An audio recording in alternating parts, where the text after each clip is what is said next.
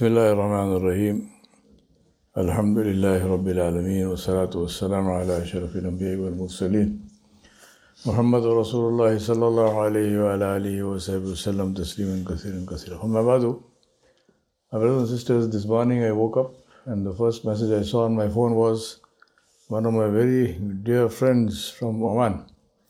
His name was Javed Dalwai. He passed away. He was in his 50s, perfectly healthy man, just died. Heart failure. And suddenly I want to ask you that question as well. I know in my head I will die. I never claimed I won't die. But suddenly today, after I got this news, I had this very internal feeling that this is real. That one day this will happen to me. We don't know the way, but we ask Allah for shahada. But the point is that this will happen. So I want to ask you this question. Does this come into your minds and hearts? You don't have to answer me. Think for yourself. I know we all believe it. Obviously you're not crazy. But inside, do we really know that I will die? When I think of Javed, I remember almost the only conversation I've ever heard from him or had from him is about educating of children, of developing leadership characters in children. And he used to use my book on leadership lessons from the life of Rasulullah, the Seerah book, to run courses of this. So this is his legacy. His legacy is this fikr for the next generation, to bring them up and raise them on the way of Rasulullah. So the question I ask myself, and I request you ask yourself as well. The question I ask myself is, when I die, what is the memory that will be left behind with me? If you think of me, what will you think? How will you think? You will think something. What will that memory be? We ask Allah subhanahu wa ta'ala, Allahumma baghfir lahu warhamhu wa'afihi wa'afu anhu wa'akrim nuzulahu وَوَسِّ مُدْخَلَهُ وَاغْسِلْهُ بِالْمَاءِ وَالثَّلْجِ وَالْبَرَدِ وَنَقِّهِ مِنَ الْخَطَايَا كَمَا نَقَّيْتُ الثَّوْبَ الْأَبْيَضَ مِنَ الدَّنَسِ اللهم أدخله في الجنة الفردوس الأعلى بغير حساب ونقيه من النار ونعوذ به من النار وَاحْفِظْهُ من النار يا ذا الجلال والإكرام. We ask Allah to forgive Javed's faults and to accept his good deeds and to enter him into Jannat al-Firdaus without hisab, and we ask Allah to give sabr to his family. This is the sum total of our lives. That day which will come. And the thought in my mind from the morning is, Rasulullah said this can happen now. Is that a reality for me? Again, I believe the word of the Nabi alayhi salam. Obviously we don't deny that. But is it real? Is it real as in the sense of, for example, COVID? The idea, the number of lessons, I must write a book about this COVID. The number of lessons which have nothing to do with medicine, the lessons of life that we learn from COVID. We believe there are some people, even till today, they walk around with a mask. They will not go anywhere without a mask. They believe so strongly that without a mask they will die. I'm not arguing about that. If you want to wear a mask, please go ahead. It's your face. What do I care? But my point is that the level of yaqeen that we have on the word of Muhammad sallallahu alaihi wasallam, where he said that your death can be at any minute, a minute from, and he gave some examples. He said, if you say salam on the right shoulder, don't imagine that you will complete this salam on the left shoulder. What more do you want? What more do you want? And today this thing was really, very real for me. Alhamdulillah, it's still there in my heart, but in the morning I can still recall. I told my wife, I said, this is so real for me now. Ajib. So what we must do is, we all have goals, right? Our goal is to get to Jannah, our goal is to have a beautiful family. Or you might say, well, I want to be the best father for my child. I want to be the best mother. I want to have a great career. Whatever it is, right? We all have goals. But very important it is to think of the process by which this goal is going to be reached. If you look at these two things, goals and processes, and if I ask you which is more important, goal or process, right? Now you might say goal, you might say process, but I'm saying that in my view, the process is very, very important, because any goal can be reached by multiple ways, multiple processes. I mean, for example, if you say my goal is to get wealthy, you can get wealthy selling drugs. Right? Probably one of the fastest ways of getting wealthy. Become a drug dealer.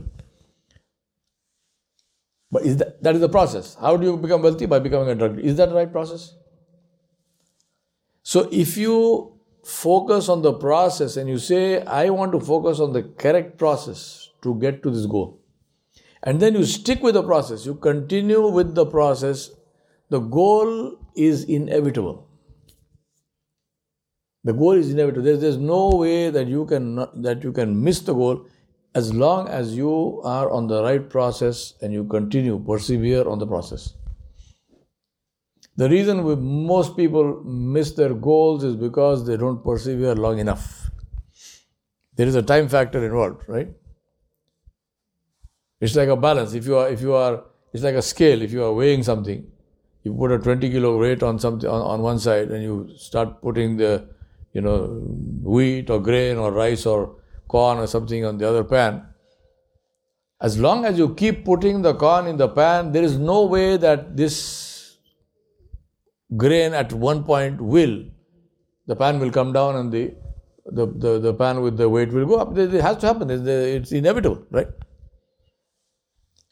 Provided you keep on putting the grain. That's the main thing. The main thing is, if at any point you give up, you say, okay, I did like 15 kilos of it, nothing is happening, I am so tired, the whole morning I've been working, whole day I've been working, I don't see any result. And that is what happens to probably the majority of people, including in dua. Nabi Sallallahu Alaihi Wasallam mentioned this. He said, when you ask Allah Subhanahu Wa Ta'ala, ask with complete yaqeen. And he said, keep asking, your job is to ask. He said, Allah will give in His way at the right time when He wants to give. He said, people don't get because they give up.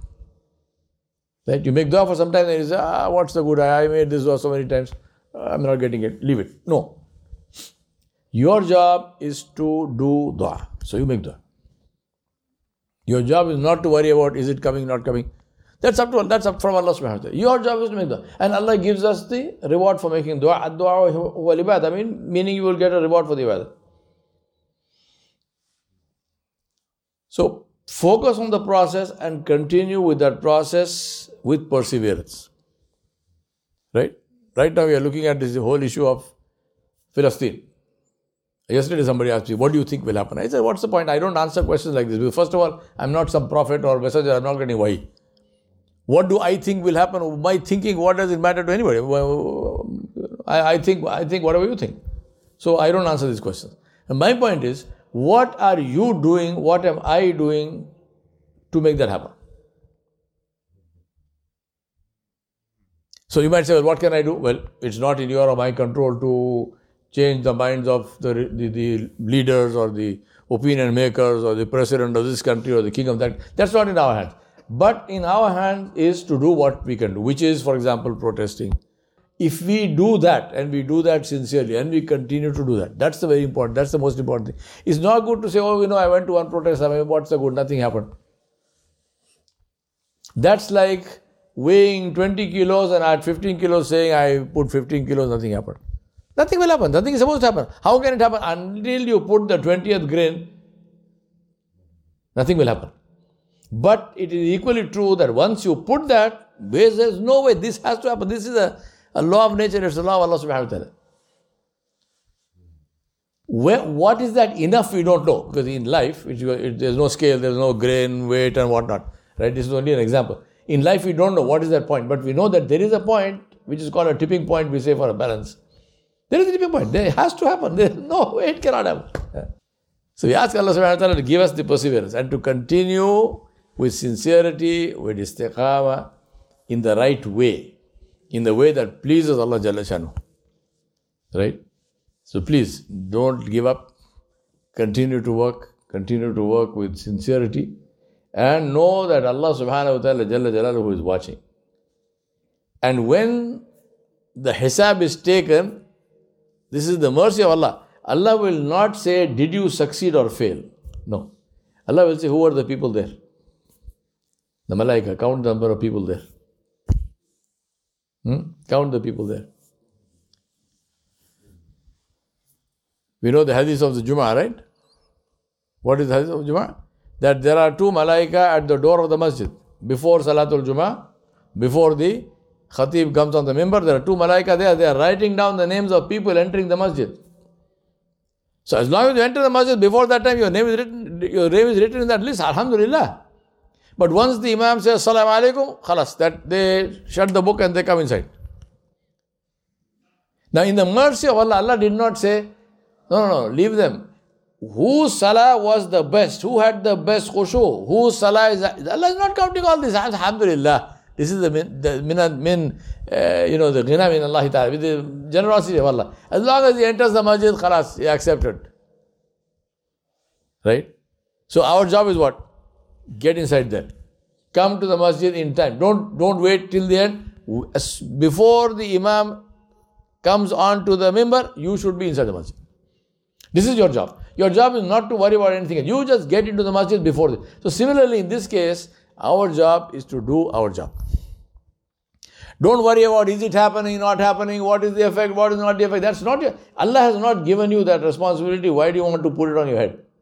Right? If Allah had given that responsibility, what would you have done? What would I have done? Nothing. We can't do anything. We are helpless. So Allah has not given that responsibility. Allah subhanahu wa ta'ala says, just you go show up. Our job is to show up. So show up. Don't make excuses. Don't say this happened, that happened, it was raining, it was snowing. No. Somebody sent me yesterday a picture of a protest in Norway. They said the temperature is minus 40 Celsius. Work out the Fahrenheit for that. 40 below zero. And that man says it looks like the entire population of Norway is on the street. He said that freezing cold did not stop the people from coming out of the house. And believe me, Norway is not filled with Muslims. Huh? If there were that many people on that street, I can guarantee you that the majority of them were not Muslim. Because there are not, I'm not saying that there are some Muslims, but Norway is not a Muslim majority country. So if you've got a whole bunch of people on the street, it is absolutely certain that the majority of them are not Muslim. In that freezing cold. They are not saying, what is the point? Norway is somewhere in the north, freezing, biting cold, what's happening in Philistine. No. My job is to show up. So show up. That's it. Your job is to show up. If I don't show up, then I have not done my job. Simple as that. What happens, what doesn't happen, that's not my problem. My problem is to show up. Right? So let us show up. We ask Allah subhanahu wa ta'ala to count us among those who showed up. And to reward us along with those He rewards for showing up. We ask Allah subhanahu wa ta'ala to cover our faults and to cover our inabilities and to grant us from His glory and majesty and to help us in ways that we cannot imagine. Wa sallallahu ala nabiyil kareem wa ala alihi wa sahbihi ajma'in bi rahmatika ya arhamar rahimin.